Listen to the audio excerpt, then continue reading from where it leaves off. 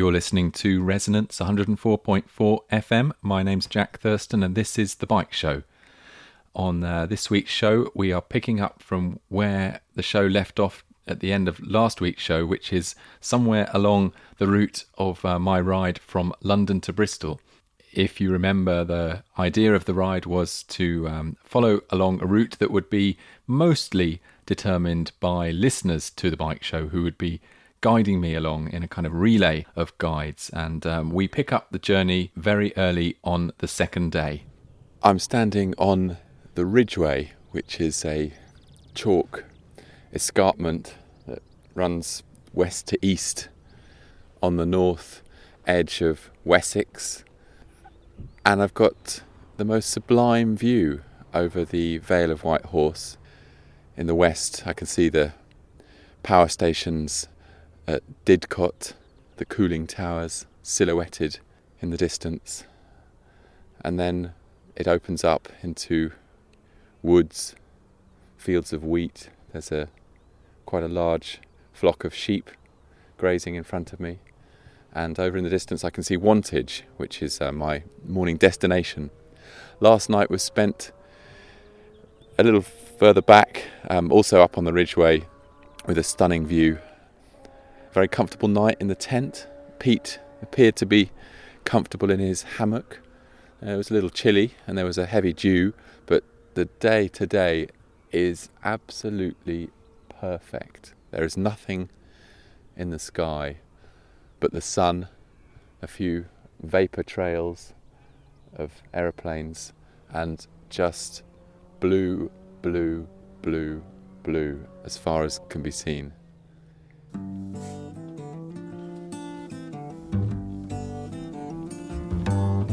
Summertime is with us once again. Flowers blooming everywhere again, and the cold days of winter are behind us now, and the springtime promises all come true.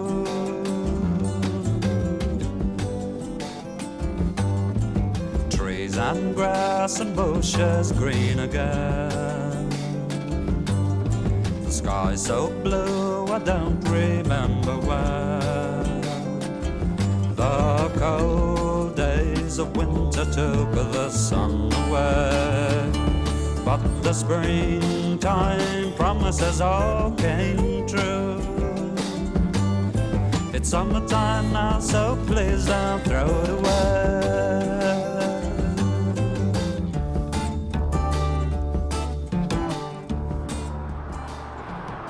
I've spent the past morning cycling along the northern side of the Ridgeway through a series of absolutely picture postcard perfect villages that would not look at all out of place in Miss Marple TV adaptation.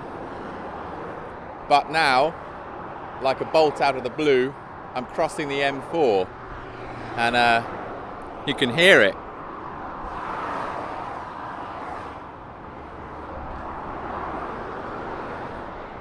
This is the motorway which heads west out of London. If I were to get on this in a car, I'd be in Bristol probably within the hour. But instead, I'm going to take another 24 hours at least before I get to Bristol. And along the way, I'm going to be mounting up on the Ridgeway again and cycling along that to Avebury, the stone circles at Avebury, where I have a rendezvous with the highway cycling group, all one of it, and from there the route is uncertain, but I'm going to see what David of the highway cycling group is going to come up with, but I'm hoping a slightly mystical journey through some of the places which have a long history and associations with magic, ley lines, unexplained historical phenomena, and peoples who have long since left the planet and taken their cultures and practices with them. So, it's time to leave behind the horrors of the M4. I don't know if you can hear me above the din It's really terrible sitting up here on this bridge, but you know, it's occasionally good to have a reminder of what the world is like elsewhere when you're not tootling along the English country lanes. They're welcome to it. The sound of the M4 is but a distant memory as I've regained the Ridgeway, the old Ridgeway track, which is a unsurfaced road with stunning views over the countryside here. And to guide me for the next section is David of the Highway Cycling Group. Hello there. Hello. Welcome to this journey. You've already been on the road for a few hours, so thanks for coming so far. Yeah, I've been on the road since 8, 30 odd miles I think now. So tell me about the Highway Cycling Group. The Highway Cycling Group was set up when I was, I suppose, an early teenager by my father, who, the late David Evans, who particularly enjoyed setting up small groups and clubs, and he loved cycling. And the whole kind of joke of the Highway Cycling Group is that there was about 3 of us kind of in it. But we had a club badge, we had a club jersey made by C&A, and we used to go out on these kind of family rides, which were very carefully organised, and just cycle around, family cycling, just really enjoying being out together, being out on bikes, really. And do you think actually christening it with a club title made it feel different, slightly official in your young mind? Absolutely, it certainly added a kind of officious air to it, and I don't recall any actual official club meetings or rules or anything like that, but they gradually kind of became unspoken things about, it was okay to get off and walk every once in a while, and shops had to be stopped at, and drinks had to be consumed.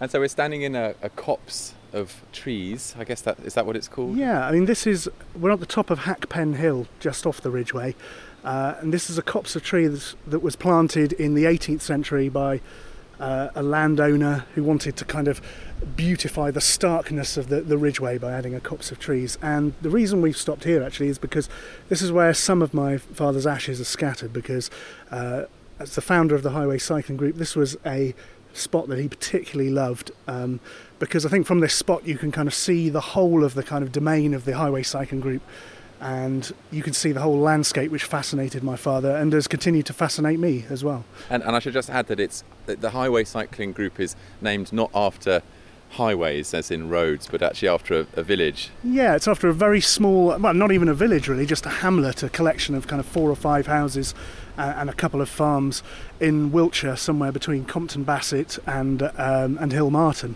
I can see ahead the vista has changed, because I've been coming along with the views over Didcot Power Station and then the Vale of White Horse up towards Oxford, then a glimpse of the Swindon outskirts, and I can see a kind of a westward vista opening up that I guess must mark the lower reaches of the Ridgeway. I mean, where are we going? Yeah, I mean, we're heading now towards what would have been, I suppose, a sacred landscape back in ancient times. I mean, the Ridgeway itself, some people think started off as a migratory route for animals in prehistoric times, which ancient people would have followed, because as hunter-gatherers it would have been where their food kind of went. And then perhaps this marked the place where in Britain they first kind of settled as farmers, and it changed from that hunter-gathering place to kind of agriculture. So what we're going to move into is this kind of strange sacred landscape, this sort of tension between the hunter-gatherers and the agriculture, and it became a very sacred space, and they built these huge kind of monuments. I mean, you can't ride or walk along here without stumbling over some quite incredible Neolithic and megalithic monuments. Okay, next stop Avebury. We've come down off the Ridgeway and we're now standing on the edge of this very large stone circle at Avebury. So, David, what's the deal here? As you say, we're standing in the centre, right slap bang in the centre of Avebury Stone Circle is Avebury Village itself, which the majority of the houses are made up from smashing up the stones back in the 18th century and kind of further back. So, as well, you can see the scale of the stone circle, but you can also see these kind of rather sad concrete posts that have been put in to mark where one of the stones was torn down and smashed up and made into, well, we can see some walls and houses from here that are quite clearly made of nicked stone. So how big is the circle? The circle, I'm no good with distances, but I reckon it's probably about half a mile in diameter across. It's pretty big. I mean, I think it's the biggest stone circle in Britain, really. And these stones are kind of basically vertical, but in a very approximate way. They're not that kind of carved into a perfect shape like at Stonehenge. They're a bit more rough and ready. Yeah. Is that because this dates from earlier and they weren't into that kind of technique? Stonehenge was kind of built roughly the same time, but not in its kind of current form that we see today. That was a much later, more modern addition. Stonehenge was a much smaller monument, much the same as this, in terms of having these rough hewn stones, which if they were worked at all were done quite rudimentarily, and these were found on the actual Marlborough Downs, not too far away from here, and a lot of them come from a place called the Mother's Jam, which probably to the ancients seemed like these stones were just kind of pouring out of the earth and being left there for them to use, so that they obviously had some significance, so they yanked them down here, dug this huge ditch and built these ramparts around the outside and arranged them in not just one circle on the outside, but there's actually a couple of other circles and what used to be a kind of giant sort of huge stone right in the middle of it, which is no longer there anymore. And people are wandering around. It's still a beautiful sunny day, and we've got the company of a small flock of, are these Jacob's sheep? I don't know my sheep black that sheep. well. There's kind of black sheep with horns. If you were a white sheep, you would be the black sheep of this flock, because they are all black. They're all black. And there's one that, hang on, there's a white sheep over there, clearly. Yeah. An outsider. So a little bit further up, as we kind of come up onto the bank at the top, we should be able to see the magnificent Silbury Hill, which is Europe's kind of largest man-made hill, particularly from this area, the kind of Neolithic, megalithic period. And we'll also be able to see what remains of the avenue of stones which led up to a smaller stone circle called the Sanctuary. I mean, the thing is with Stonehenge, unless you look at a map, you can't really tell that it's part of a much larger complex. It's got like these tumuli around it. But at Avebury, once you get up onto anywhere of height around Avebury, you can see that you're standing in the middle of something that was very well thought out, planned and built up over a very long period of time, over a large area. And do you know anything about the significance?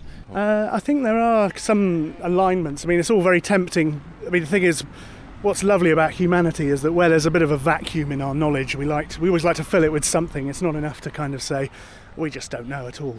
And we really don't know at all. But, I mean, it had ritual significance. That much is definitely, you can kind of... It's not a dwelling place or a functional place. No, it's not a I don't fort. think so. It's not really... With the kind of flat area in the middle, these wouldn't have been very good for... as a fortification, it would be very hard to defend. Once the people were over, that was it. It was all, once they got over that outer ditch, it would all be over. So you can pretty safely say it's kind of ritual significance. I mean, the nice thing about this is you can get right up close to the stones and touch them, and there's a kid over there who looks like he's doing a bit of bouldering, a bit of rock climbing practice, kind of scale that one, because I remember as a child being able to get right up close to Stonehenge and clamber about on Stonehenge, and now you can only do that at the solstices.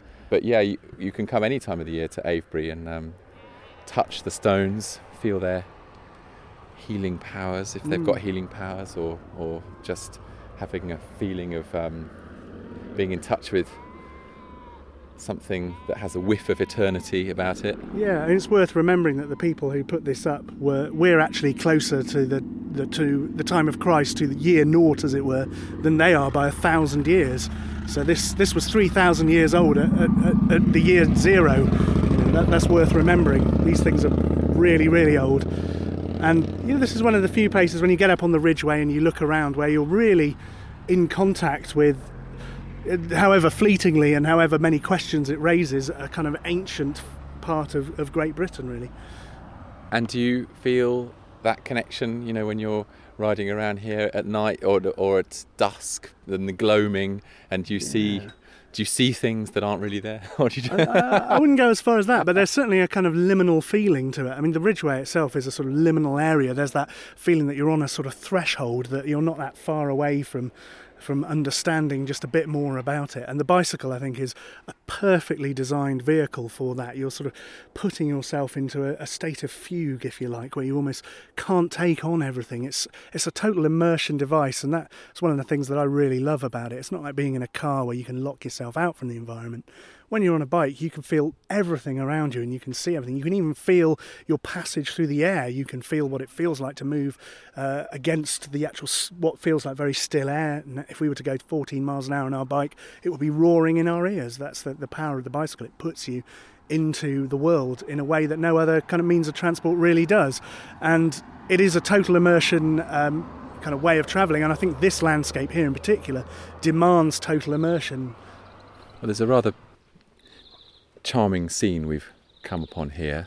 A couple of long-horned, long-haired bovines. Are they Highland cattle, do you think? I don't know enough about cows. They've got fantastic sort of brushed down fringes and long blonde hair, and they are sitting here under a horse chestnut tree which is in bloom. One of them's lying down just having a rest, and the other one's kind of preening his or her friend. It's also very Arcadian. It is, and you may be able to hear the rasp of the tongue on the shoulders and the flank of this one that's having the spa treatment. I don't know if I can pick up that with the microphone.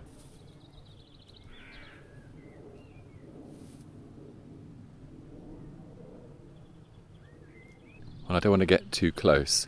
Standing very safely behind a fence here because these horns are made for goring, aren't they? I mean, they are enormous. And what's the one that's sitting down?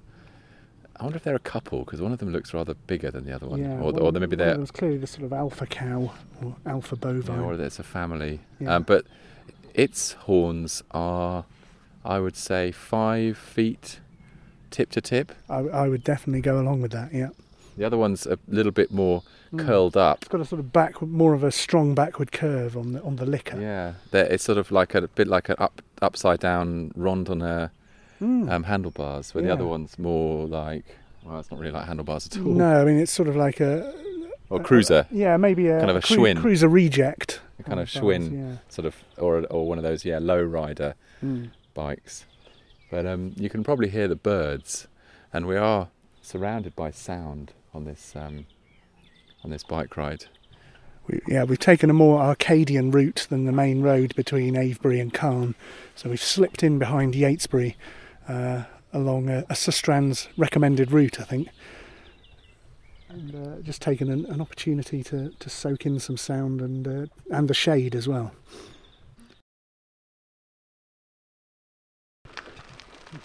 Well, as the sun enters its final phase before going over the horizon, I think this is what photographers refer to as the golden hour. Isn't that right, David? We're not quite in the dusk yet. We're sort of... Yeah, we've got some way to go before into the gloaming. Yeah.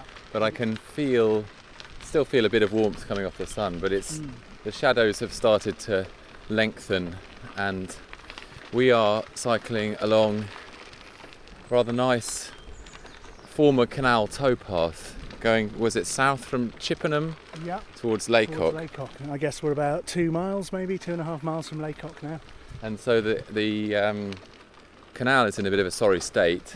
It's been filled up with silt and vegetation. There's not much water in there, but it's rather beautiful actually, full of buttercups and irises. Beautiful yellow irises there, and some other flowers that I don't know, but they're just sort of like hanging bells down from them, the kind of purple and white hanging bells. Yeah, very nice. We've had a little bit of a puncture fest this afternoon.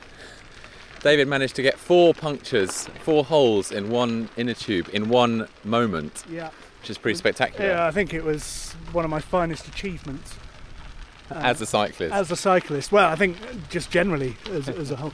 And that was coming down from Green Lane into Avebury itself, off the Ridgeway, which is a very flinty, chalky track, quite steep. And then you punctured between Avebury and Yatesbury, wasn't it? On what was a rather rough Sustrans designated cycle route, which I wouldn't send anyone down there unless they were being paid to do it. But this one's a bit better. It's sort of paved in parts and pretty nice. There was another puncture just after Black Dog Halt on the little bit of cycle path between Cairn and Chippenham. That was me again, making that 5. And we're out of tubes now, are we? We are out of fresh tubes. Got quite a lot of patches left. Yeah.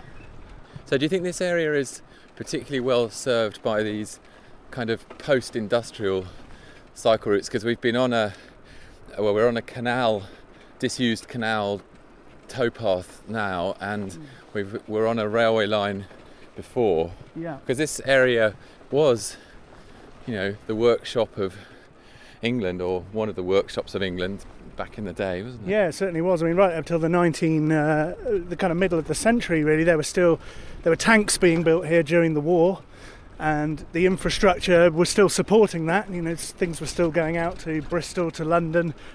It's still on the main line, but I think Dr. Beeching's axe put an end to the railways, which ironically had already put an end to the canal. So suddenly you've got all these disused routes. Quite nice and flat. Yeah, not bad at all, actually. Not bad at all.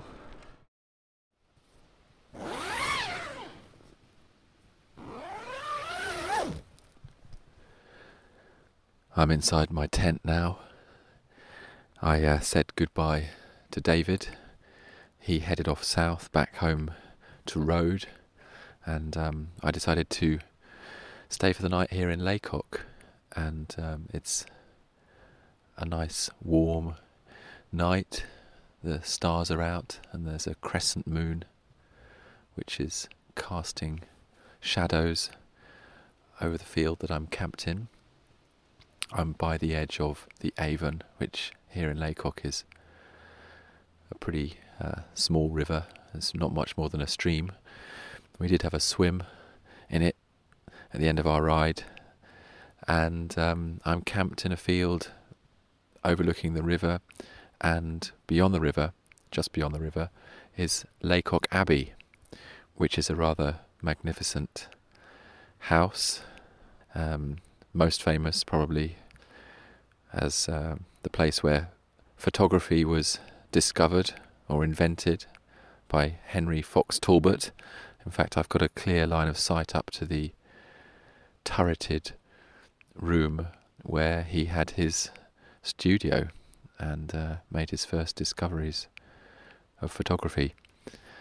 Laycock Abbey's more recently become famous as the set or the location for the Harry Potter movies. Not that I've seen any of them, so that might give you an idea of what it looks like if you're familiar with those films. The trees are rustling in the wind overhead. There's a little grove of trees where I am.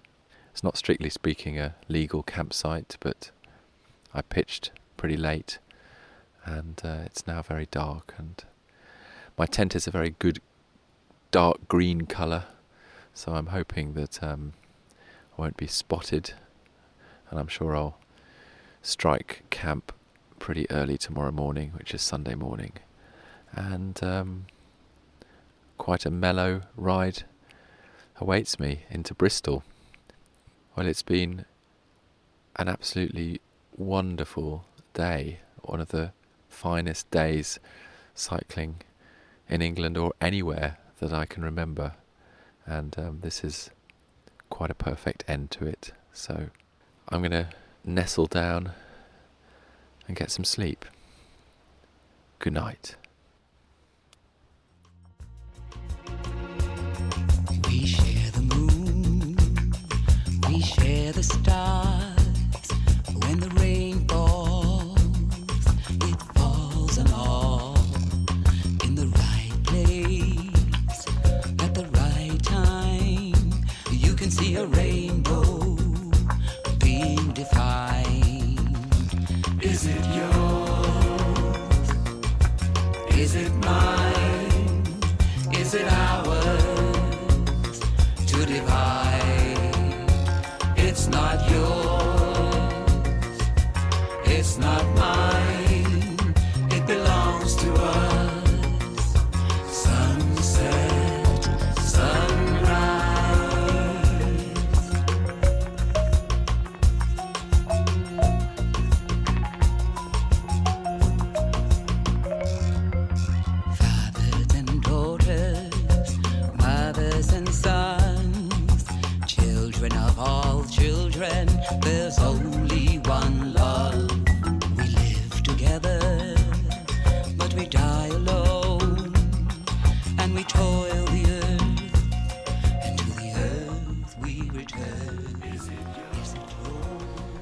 My journey to Bristol is in its last lap, I suppose, the finishing straight, and some would say that I've left the best till last, because at Bath, having ridden along the Avon more or less on lanes and towpath, I've picked up the railway path to Bristol, which is about 17 miles long and beautifully surfaced road, well, not road exactly, cycle track along the side of a railway, an old railway. And to guide me back to his home in Bristol is old and very good friend of mine, and also very good friend of the bike show by now, Daniel Start.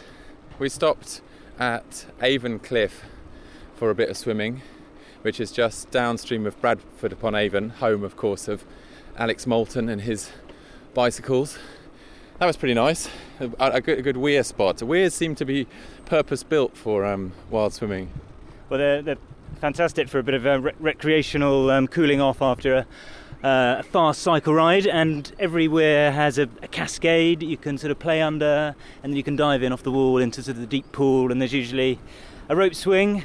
So we've had a bit of our picnic at each weir pool, and it's been a bit of a sort of connoisseur's dipping along the Avon bike trail. Yeah, and what was the next one? There were loads of people there. I mean, it was just an idyllic spot with a train coming past. Yeah, Whalley Weir is very famous, just on the east side of Bath. There must have been 100 people in the meadows there. I think everyone sort of come out after 2 terrible summers. So you've got a new wild swimming book coming out. Is this going to be the summer that the last 2 summers have not really been? Absolutely, this is it. This is it. We're going to become aquatic now. The summer is with us. It's really nice. We're riding west into a setting sun, which kind of makes it a little bit hard to see, but you get these kinds of flashes as the sun bursts through the trees, so the sort of dappled light from the trees, and you get these flashes where you go blind basically, and it kind of, your field of vision goes orange and purple and green. It's quite psychedelic, actually. Quite psychedelic. Cyclodelic. Cyclodelic. That's exactly what it is. It's cyclodelic. God damn it. 9 miles to go, and about, I don't know, how much sun is that? That's about, I would say, a sort of palm's width of sun. 45 minutes. A palm's width of sun. 45 minutes. And then an hour So plus. 9 miles. I think we could probably carve a few off that. Carve a few what? A few miles off because the route takes a very long route in over the north of Bristol, so we wanted to go straight to the centre. Okay. That might be a bit of a cheat. Okay, well that's all right, don't matter. As long as we get to Bristol, I'm not complaining. And it broke, so I haven't got What's your name? AD. AD. Yeah. From Bristol. Yeah. Yeah. I live in Bristol. You live in Bristol. Yeah, but I'm from Essex originally. And so, where are you playing now? Well, I mean, Just here. What's this spot called? This is just Picton Street. And how would you describe your music? Folk and reggae.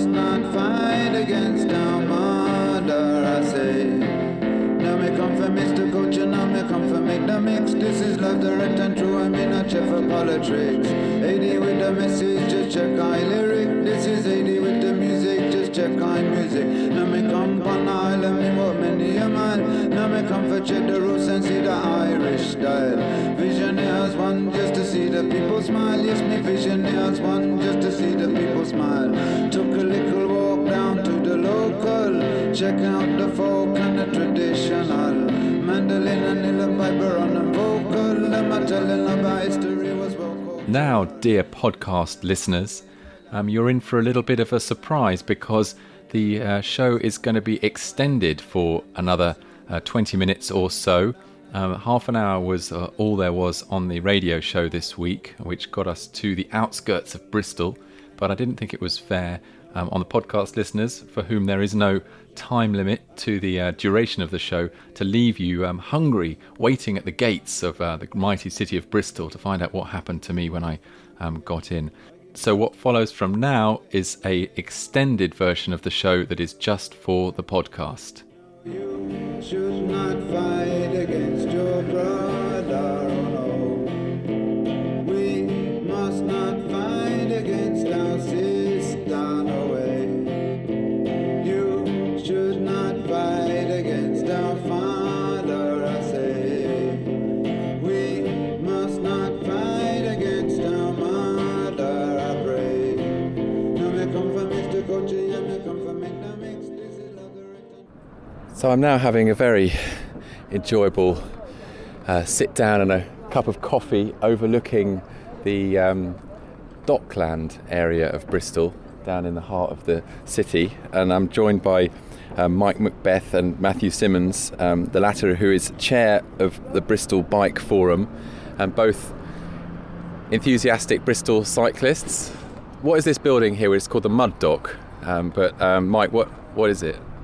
It's a cycle works, cycle shop and a cafe. It started out as a cafe stroke cycle shop, but applied for some funding from the local authority and the European Union to create a thing called a cycle hub, where there are changing rooms and showers, a workshop, and commuters use it to drop off their bikes in the morning, get any running repairs done, have a shower, get changed, dry off if it's been raining, go off to work, collect their bikes in the evening. So it's quite close to the city centre and also to the main railway station. So it's ideally located, and it's gone from strength to strength over the last 5 or 6 years, I would say. I mean, it's a kind of wharf building or old dockside building? Do you know what the history of the building is? I think it was literally a mud dock where they used to bring the boats, which they used to dredge the floating harbour for mud to stop it silting up.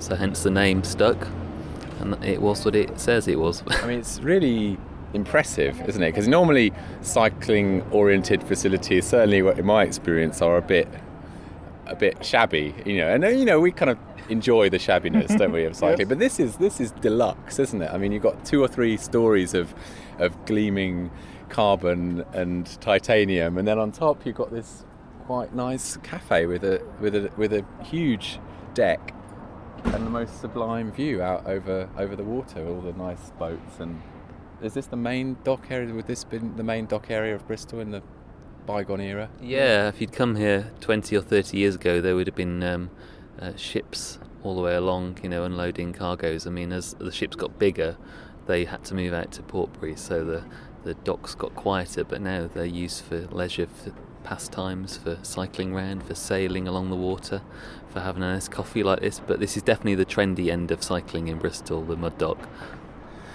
And Bristol, I guess, owes its history to trade and overseas trade, a slightly shameful history, one element of it being the sugar and slaves and things like that. I mean, are you local historians? Yeah. Bristol's a fine 18th century city, and in a sense that's been to its advantage and to its disadvantage in many respects. So it grew very prosperous on international trade, but because we're quite a long way inland, as ships got larger, the docks couldn't cope, and so, as Matthew's just said, the trade was moved out to the Severn Estuary. What was left behind was a city that in the 19th century declined somewhat compared to the great northern ports like Liverpool. And the consequences of that now are that there's a sort of heritage of a lot of 18th century and medieval street patterns which weren't redeveloped in the 19th century. So there isn't the 19th century decay that some cities have had to deal with. And in the period after the First World War, Bristol started to prosper again with new industries like aircraft manufacturing, chemicals, electrical engineering, banking and finance, and they're still quite big employers. The problem for the city now in terms of us as cyclists is that it's perceived as a very prosperous city. It has amongst the highest per capita car ownership of any UK city, and that is imposed on what is essentially an 18th century street pattern. What do you think explains the strength of the car culture in Bristol? I think it's a wealthy city. That's what explains it. And it does seem to me in Bristol that car ownership has become politicised to an extent that hardly a day goes by when the local evening paper doesn't print hostile anti-cycling letters, about people who've been terrorised, so-called, but on pavements, or spotted cyclists going through red lights. When there are cars parked on pavements everywhere, cars go through red lights constantly, and you'd be hard-pressed to find a cycle lane which doesn't have cars parked in it.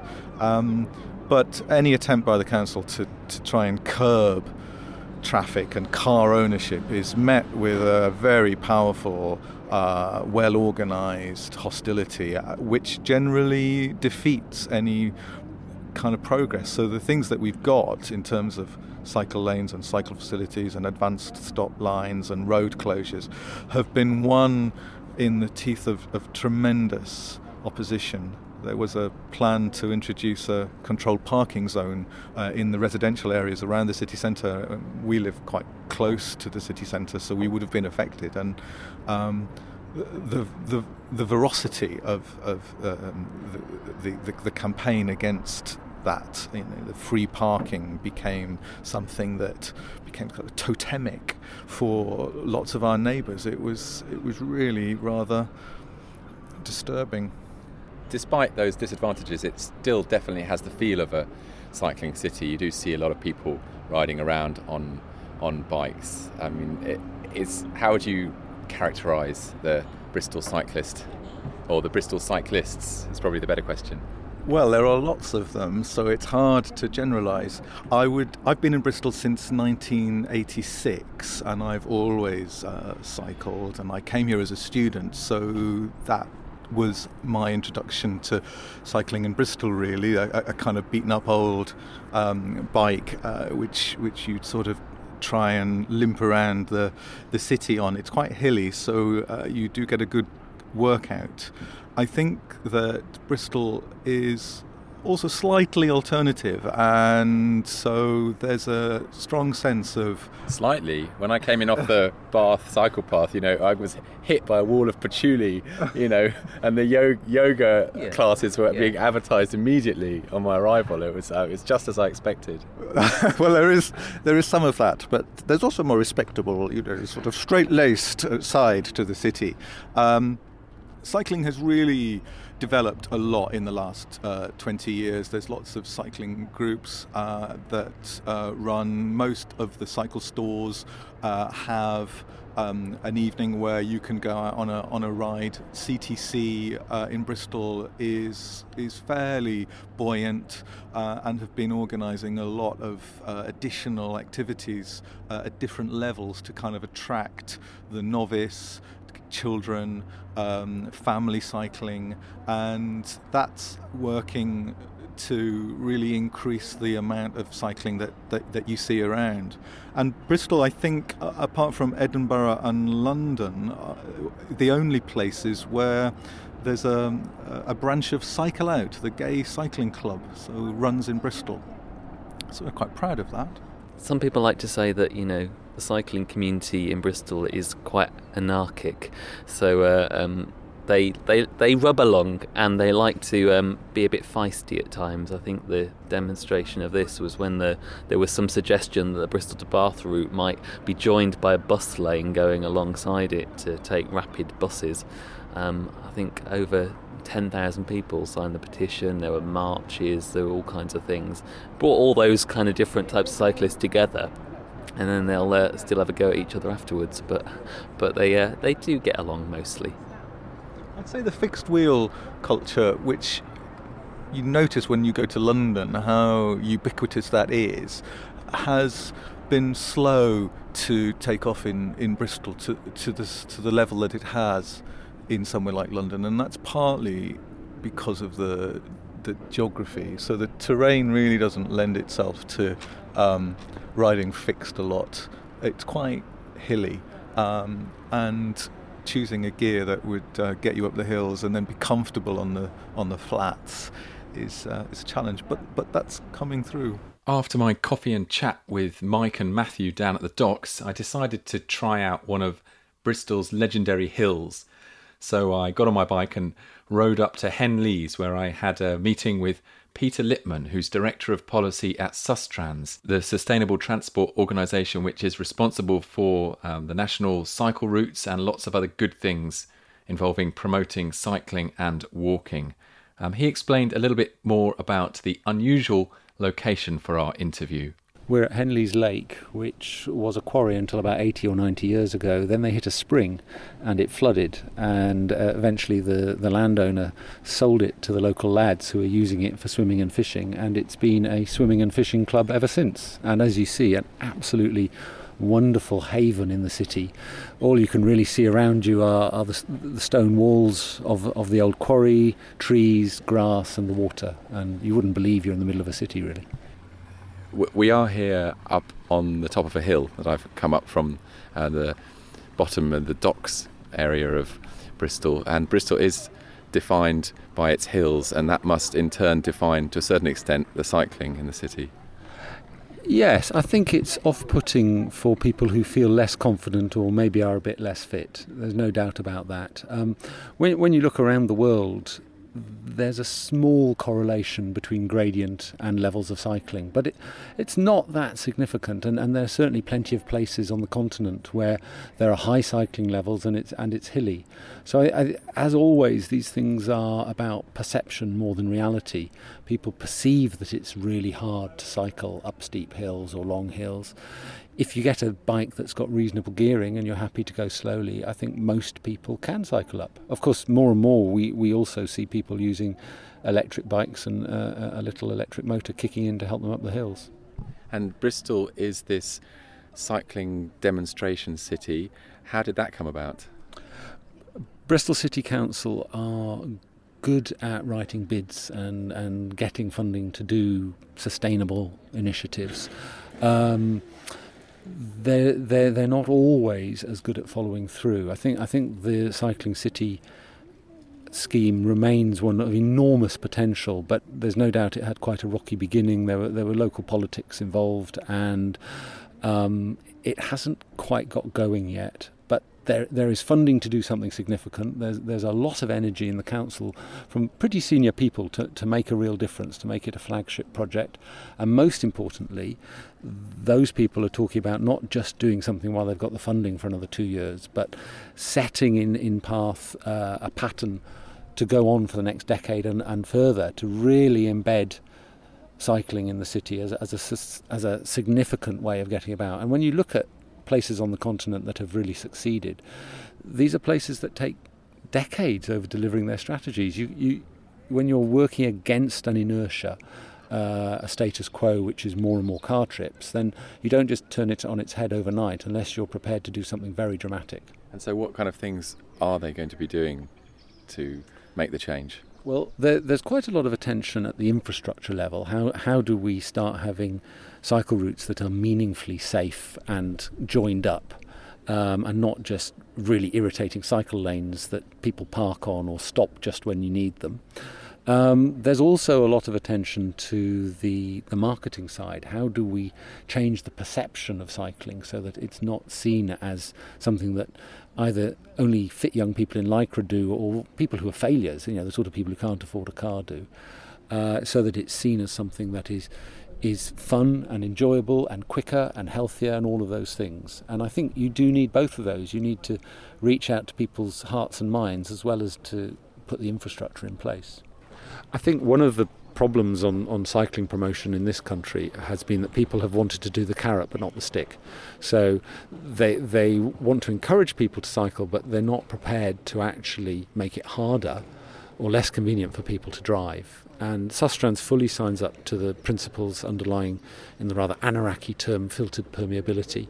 In other words, you make it quicker, safer, more convenient, more enjoyable for the sustainable modes, walking, cycling, public transport. And that means that you actually, obviously, therefore make it a bit harder, a bit less convenient, maybe a bit more expensive to drive. And unless you're prepared to do both, I don't think you'll see the sorts of changes we really need to see. So to take a classic example again from the continent, and it's such a shame that we're always looking to the continent for the good examples, but in Groningen, they initially had a very simple scheme where, overnight suddenly you couldn't drive from one area to another area of the city, but you could walk, cycle or use the bus. And lo and behold, that's what people did. So, mayor for the day tomorrow, after a bit of sunbathing and swimming here, all nicely refreshed. You've got 12 hours to make the big changes. What are those decisions going to be? I'd want to have had the time to tell people in advance what was going to happen, to explain to people that it was going to be done on an experimental basis, and we'd be looking at it again to see how it worked. Because over and over again, people completely change their minds when they look back, like in Oslo, when they had their congestion charging referendum, people voted against it. They went ahead and did it, and now people really like it. So I'd have warned people, got people warmed up for an overnight transformation of the city with filtered permeability principles, just saying, okay, actually, for example, one of the major routes into the city, down White Ladies Road, through the Triangle, down Park Street, well, the Triangle is going to be a boulevard where people can sit out, have outdoor cafes, have big trees like the lovely little instant pocket parks they developed in New York. We're going to do that all the way down there, and I think we'd see disappearing traffic. I think we'd see people loving the space, and I think within months people would be saying, yeah, we want to keep it like this.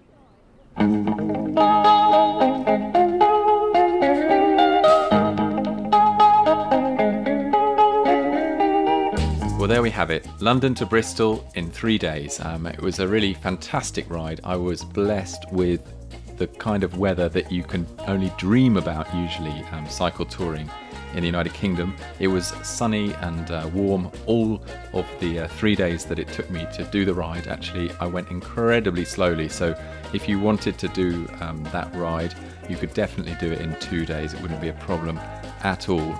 And I'll try and trace out the route, or as much of it as I can remember, and stick it up on the internet. You can visit the Bike Show's website to find that, and I'll also put up a few photographs. So if you fancied following along any or all of that route, yeah, check it out. I mean, I had a fantastic time, and it was thanks really to the Bike Show listeners who showed me the way. So an enormous thank you to Michael, Dennis, Jonathan, Kiko, Pete, David, Daniel, Kieran and Emily, and of course to Mike, Matthew and Peter, who showed me a little bit of the cycling culture of the city of Bristol.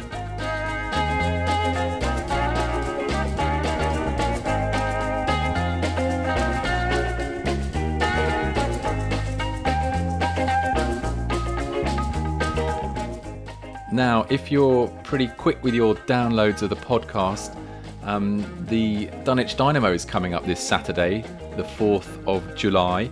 It's the 15th edition of the Dunwich Dynamo. I'm not 100% sure if I'm going to make it. I've not been feeling the greatest these days, but I'm on the mend, and hopefully we'll be there. It starts at 8:30, 9 o'clock start in the evening from the pub on the Park in London Fields in Hackney. And it's 110 or 115 miles out to the Dunwich coast. It's a very flat and easy route.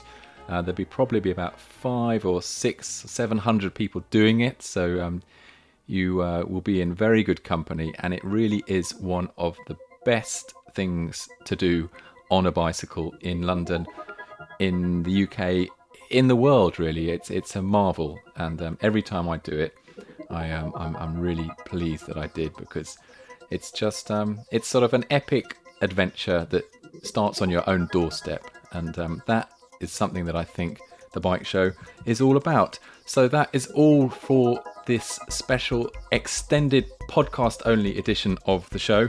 I hope you enjoyed it. Tune in to the show when regular service will be resumed in a compact half hour next week. We'll be talking about the Tour de France with sports journalist Lionel Burney and playwright and director Roland Smith. So tune in to the show next week. Until then, have fun on the Dun Run, ride safely, and chapeau.